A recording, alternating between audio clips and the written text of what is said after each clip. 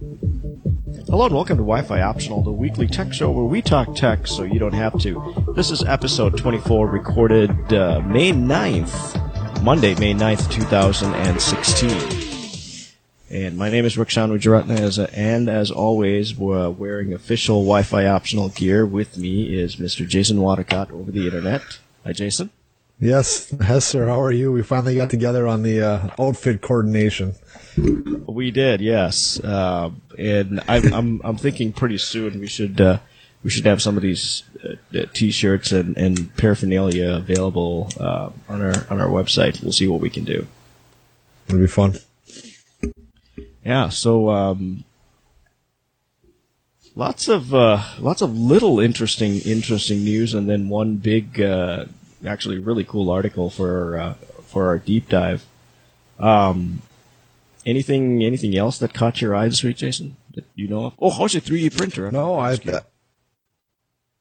it's it is not functioning quite well right now. I think it's a power issue. When it comes from China, and you have a selection of 220 or 110 volts, this weird looking power supply, things tend to go a little wanky sometimes, and I am going to be putting a multimeter on it after the show, so we'll see what happens. Yeah, this guy's still doing pretty good. He's still kicking. Yeah, I gotta get the black his black partner printed out for you next. So we'll see what happens. Right. Well, we're 2 minutes into the show. Let's get things rolling.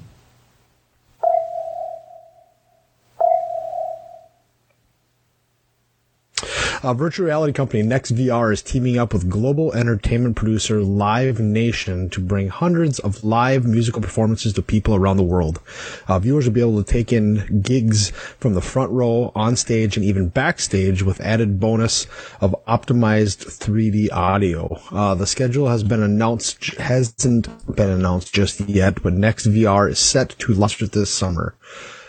Quoted as saying, all Live Nation events are possible candidates and there will be some very big names included, end quote.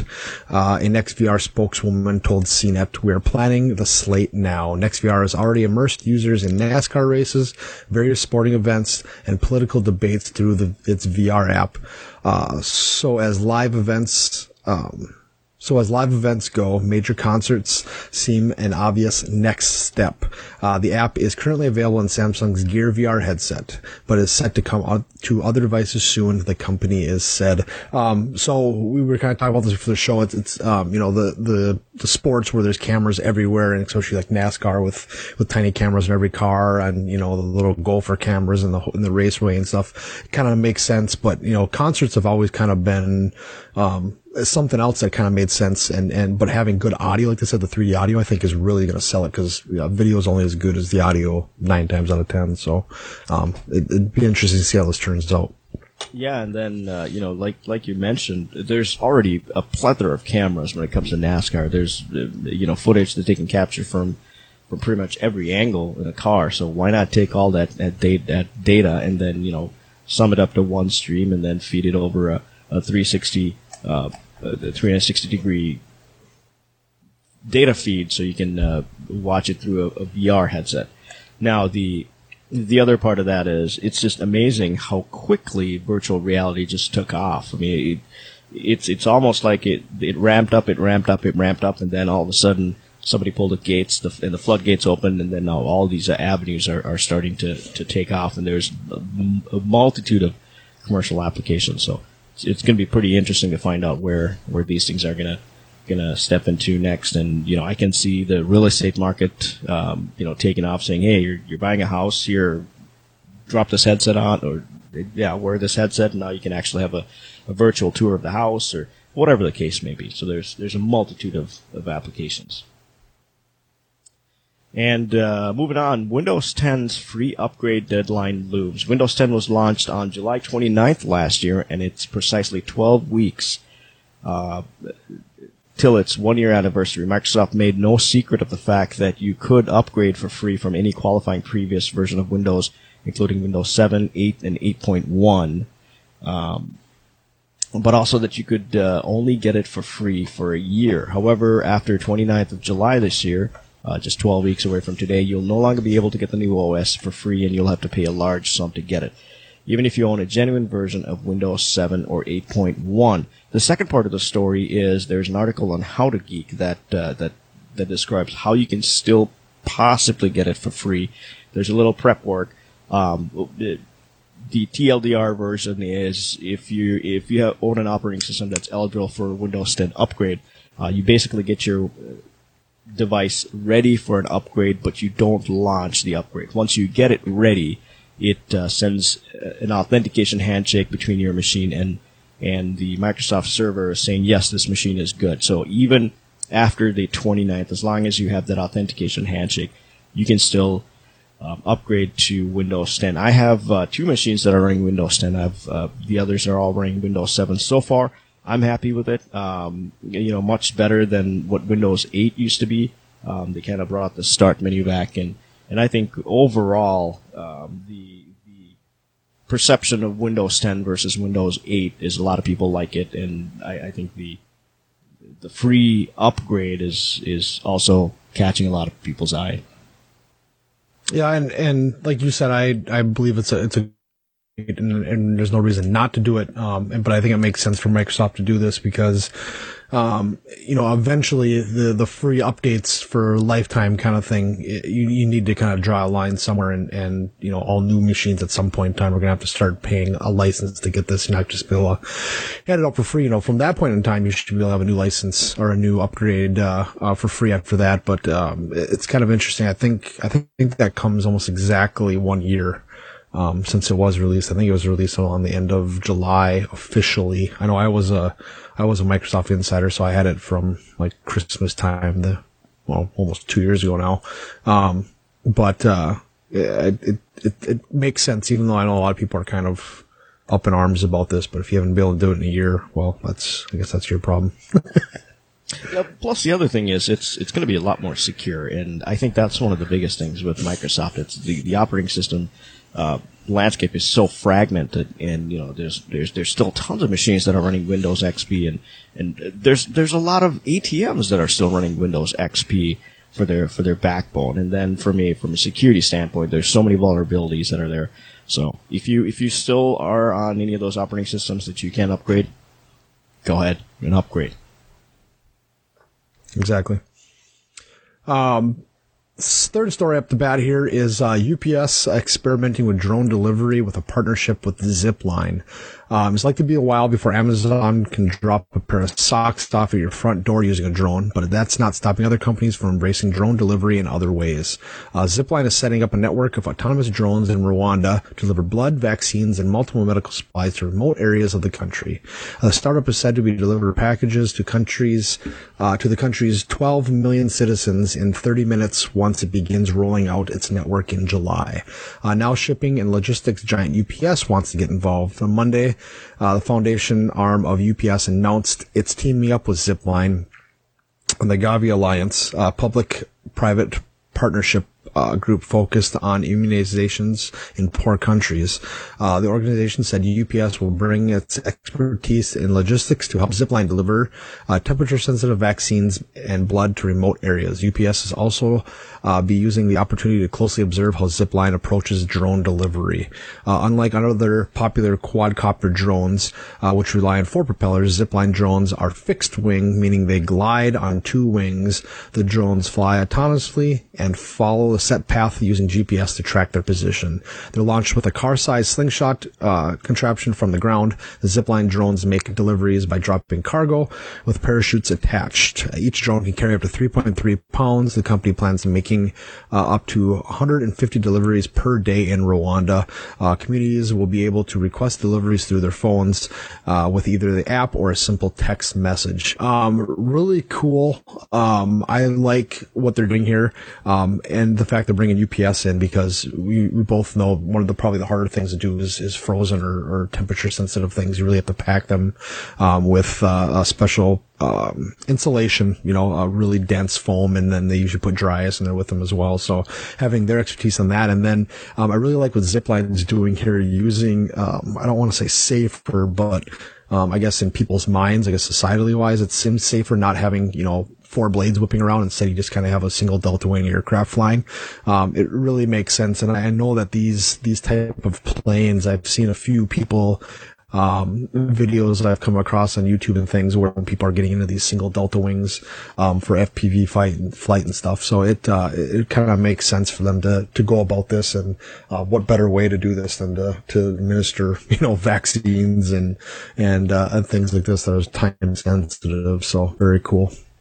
Yeah. And, we'll put the link up on the show notes, and, the catapult they're using, I want to say it looks eerily similar to the catapult that the military used back in the day to launch their drones. Their drones, yep. Right. And the other thing that's kind of an interesting part that I caught from this is they're using this drone-based delivery system to deliver these perishable items, the blood and the vaccines and whatnot. At the same time, the people that need these deliveries can actually request them through an app or a simple text message, it says. And I just came back from a visit to a country out in Asia, and then I saw this too. I mean, if there's one thing that's absolutely developed and just state of the art is their technology when it comes to communication. We were out in the middle of the jungle, and then I was able to get 4G data, and I'm downloading at about a 20 meg speed. So it was just amazing to me that here in the U.S. I can't go down my basement and I can barely get any service. You go to a third world country, you can you have all the technology in the world, and it's amazing that they're going to use that with these capabilities to try and get all this stuff delivered. So it's certainly going to be an interesting thing to follow, and then hopefully, like you said, UPS being involved, them being a huge shipping giant, will open up the floodgates, so to speak, and say, hey, there's a lot of opportunity here to bring it to other parts of the world. And I think that, this is the first step they have to take is this immediate stuff. But I think it's owing to how drones are going to be used. I don't think they're going to be delivering everything, in the world. There are going to be a million drones flying over like satellites are. But, right. I think for these time sensitive things like this, I think it completely makes sense to use drone delivery. So, like I said, I think it's kind of a foreshadowing on how we're going to use drones in the future a little bit as well. Right. Absolutely. Next story. The next Moto X could have modular add-ons just like the LG's G5.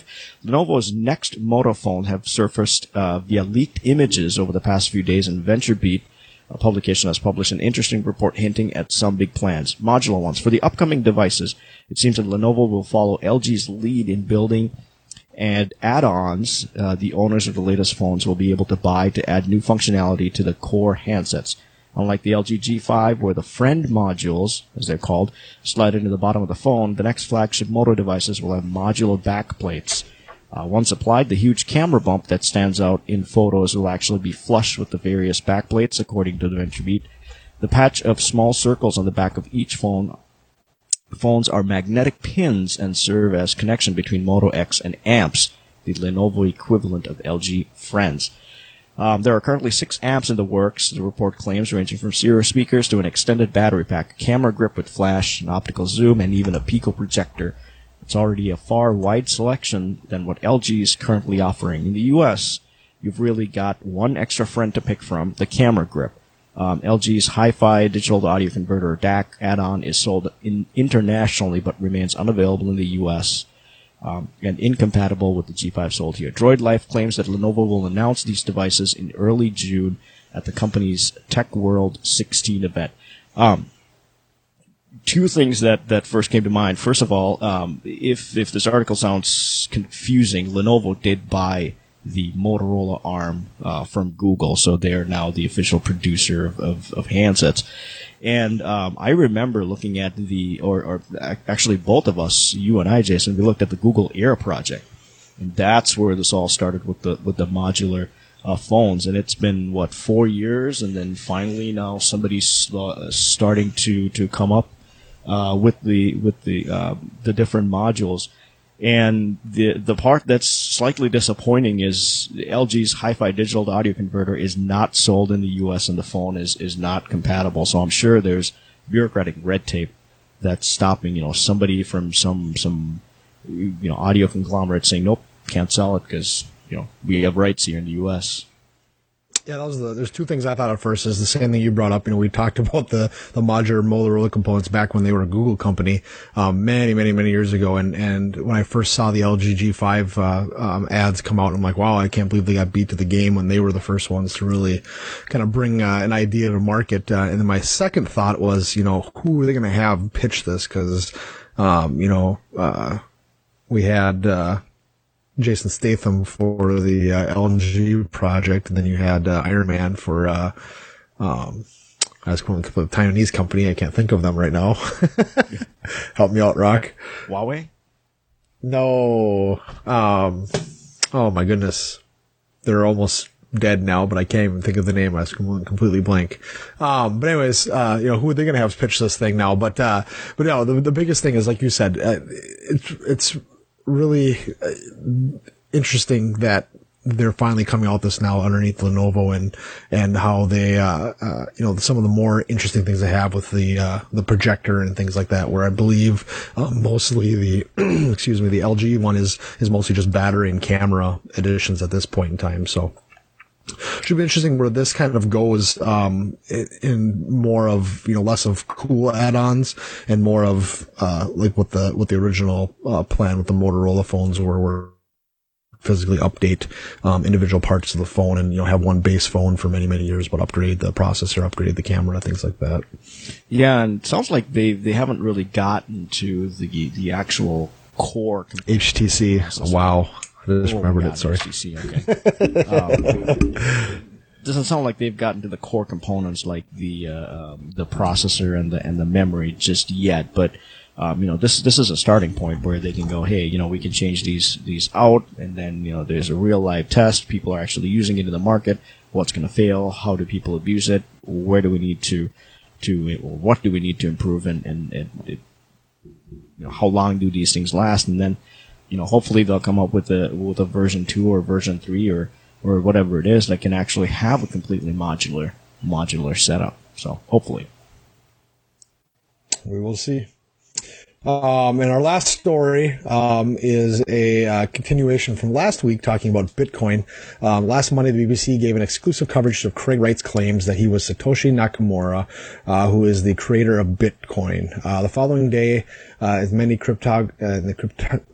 cryptographic community, cannot speak today, tore into his claim. He promised further extraordinary proof, but in the last 24 hours, his first initiated an experiment designed to show that he does possess Satoshi's cryptographic keys, then done an about turn with the blog saying he does not have the courage, quote unquote, to carry through with this. Basically what happened was on Monday evening, it was suggested to Wright's PR firm that he could send one fraction of a Bitcoin from the original blockchain, which would of course be returned to him, that might show that he was actually Satoshi by showing it was Satoshi's keys. But Wright's team came up with a different plan on Wednesday afternoon. They always stress the endorsement was made by John, I believe it's Matness, and Gavin Anderson from the Bitcoin Foundation, that were found compelling, but they now and I have been involved in a failed experiment, which is bound to raise fresh doubts. They said they sent a draft blog in which outlined the scheme that would be seen by Matness, Anderson, and the BBC, and all send small amounts of bitcoins to the address used in the first ever transaction. Then he would send it back on what would be the first ongoing transaction from the block since January of 2009. They went ahead with the payments, sent, I believe it was, like 1700s of Bitcoin, about £5, which you can see on the, which will be shown on the online records. Matness and Anderson sent, similar amounts. They then waited and waited and waited. The phone rang. The news, the whole operation was on hold, quote unquote, from the PR team with no reasons given. 18 hours later, they're still waiting for payments to be made, and now Wright and his new blog says that is not going to happen. They have relied throughout on the expertise of Matnes and Anderson. As of this moment, neither has withdrawn their original statements of support of Wright's case. So basically, what to sum it up is they said, hey, if we transfer Bitcoin from the original blockchain, then we can say it's you. And this is kind of what I hinted at last week. People were saying that there was ways that he could have faked a lot of the keys and things like that. He could have reverse engineered things to kind of make it seem like it was him, but the only real way to prove it was him is to make a transaction with the very, very first Bitcoins that were ever quote unquote mined from the blockchain. So I don't know if this is the nail in the coffin, but it definitely doesn't look good for us finding out anytime soon who Satoshi actually is. Yeah, you're right. And the other part is, why would he do that if that's the case? So a lot of things that really don't make much sense. Maybe this was actually just a PR stunt, but this article came from the BBC, and from the sounds of it, the editor of the article, he's gonna keep bugging them, pestering them, trying to figure out what's actually going on. Whether is he going to go through? Is he not? But we will find out, and if for some reason there is an update, I'm sure we'll be able to throw that in our show. Hopefully next week we'll know what actually happens. Moving on to our deep dive. This is actually a really cool article. The creators of Siri just showed off their next AI assistant. I don't know why they named it, but it's named Viv. Dag Kitlos and Adam Shaner created the artificial intelligence behind Siri, Apple's iconic digital assistant, showed off the newest creation, Viv, a next-generation AI assistant that they have been developing in stealth mode for the last 4 years. The goal was to create a better version of Siri, one that connected to a multitude of services instead of routinely shuffling queries to a basic web search. During a 20-minute demo on stage at Disrupt NYC, Disrupt New York City, Viv flawlessly handled a dozen complex requests, not just in terms of comprehension, but by connecting with third-party merchants to purchase goods and book reservations. The four major differences between Siri and Viv is that the latter is a far more open platform, and emphasis on far more. It's not completely open source. One of the biggest frustrations with Siri is that it only has a small number of tasks it can complete for the vast multitude of requests or queries. Siri will default to a generic web search. Viv's approach is much closer to Amazon's Alexa or Facebook's Messenger bots, offering the ability to connect with third-party merchants and vendors so it can execute on requests to purchase goods or book reservations. The company's tagline, "Intelligence becomes a utility," nicely sums up its goal, powering the conversational AI inside a multitude of gadgets and digital services. It's kind of a contrast going from what Tay was, where they just launched out the AI assistant that is self-learning completely based on what people interact or how people interacted with it, to something like Viv, where there's a framework, there's a structure, but at the same time has the intuition to learn. And I think, Jason, you watched the video too. Some of the questions that they asked Viv was it raining in Seattle 3 Thursdays ago? Or will it be warmer than 70 degrees near the Golden Gate Bridge after 5 p.m. the day after tomorrow? And Viv was able to actually parse that information out and actually understand, not just look for certain keywords, actually do a voice-to-text conversion and then actually understand what you said and then come up with an answer. Yeah, and that's what we talked about before the show, is that that's kind of what sets her apart, is most of the bots. Well, I mean, Alexa and like they said, Alexa and the Facebook bots, but those are all kind of separately written, but are all most bots are just almost like a customer service individual in between the information and you. And what Viv kind of does different, like you said, is she learns and she actually breaks down the information and figures out where it should go, instead of just defaulting to sending a message randomly to a Google search, and whatever comes back as the top hit, it could be an ad, who knows, is what she spits back to you. So it's just I think this is the next evolution in bots. bots is kind of what we've seen, like you said, with Tay and with the other AI out there, and implementing that with, breaking the information down first before you send it to somewhere, which is kind of like we said, is where Siri and Google Now and things like that have kind of come up a little short in the past, and not really knowing, without using a very, very straightforward command, what to actually do with it. So, and we also said before the show, it just seems, I don't see this being a feasible thing of just being, hey, this is Viv, everybody's going to use Viv. Somebody's going to snag this up and implement it into their system fully, whether it be Google or whether it be, Facebook or somebody like that. So this has been just an acquisition, I'd say. Right, and the other part is, again, we'll have the link on our show notes. If you watch closely, you'll notice that Viv uses a lot of third-party sites. Now, the part that really doesn't get answered in the video is how do those third-party sites get attached to Viv? Somebody in that algorithm or somewhere in that algorithm, it has to say, use this website. They pay a lot of money. Right, exactly. That's where you're going. So, does this open up more marketing opportunities for companies to go with Apple? Most likely. But it uses something called dynamic program generation. So it's essentially just like it says, it breaks down what you say, and then it actually creates a program in a very, very short time, about 10 milliseconds, I think is what it said. So it's almost like creates a small, tiny program internally to figure out what you said and then how to answer that, and then pipes that down to the back end. So it's actually pretty amazing, and they're going to open up the developer side of this, so anybody that wants to use it, and I'm sure there's going to be royalties, and I'm sure there's going to be companies, like you said, that's going to snag it up. I can totally see some automobile manufacturer taking this on and then, embedding this into their, like a self-driving or pseudo-self-driving vehicle where, you can say, oh, hey, take me to the baseball stadium, and then all of a sudden it'll go, oh, well, guess what? There's traffic up ahead. Why don't you do this? Or anything along those lines. So it's going to be certainly interesting, but, I'm interested to see what company snags it up and what they turn this to be. Yeah, I think you were kind of going the right direction. What I was thinking too with it is, she almost seems like a translator more than an AI bot, where she's almost breaking things down into like lay terms. Unless you're two astrophysicists speaking and you had a couple of people listening on the sidelines, you're kind of like, what did they just say?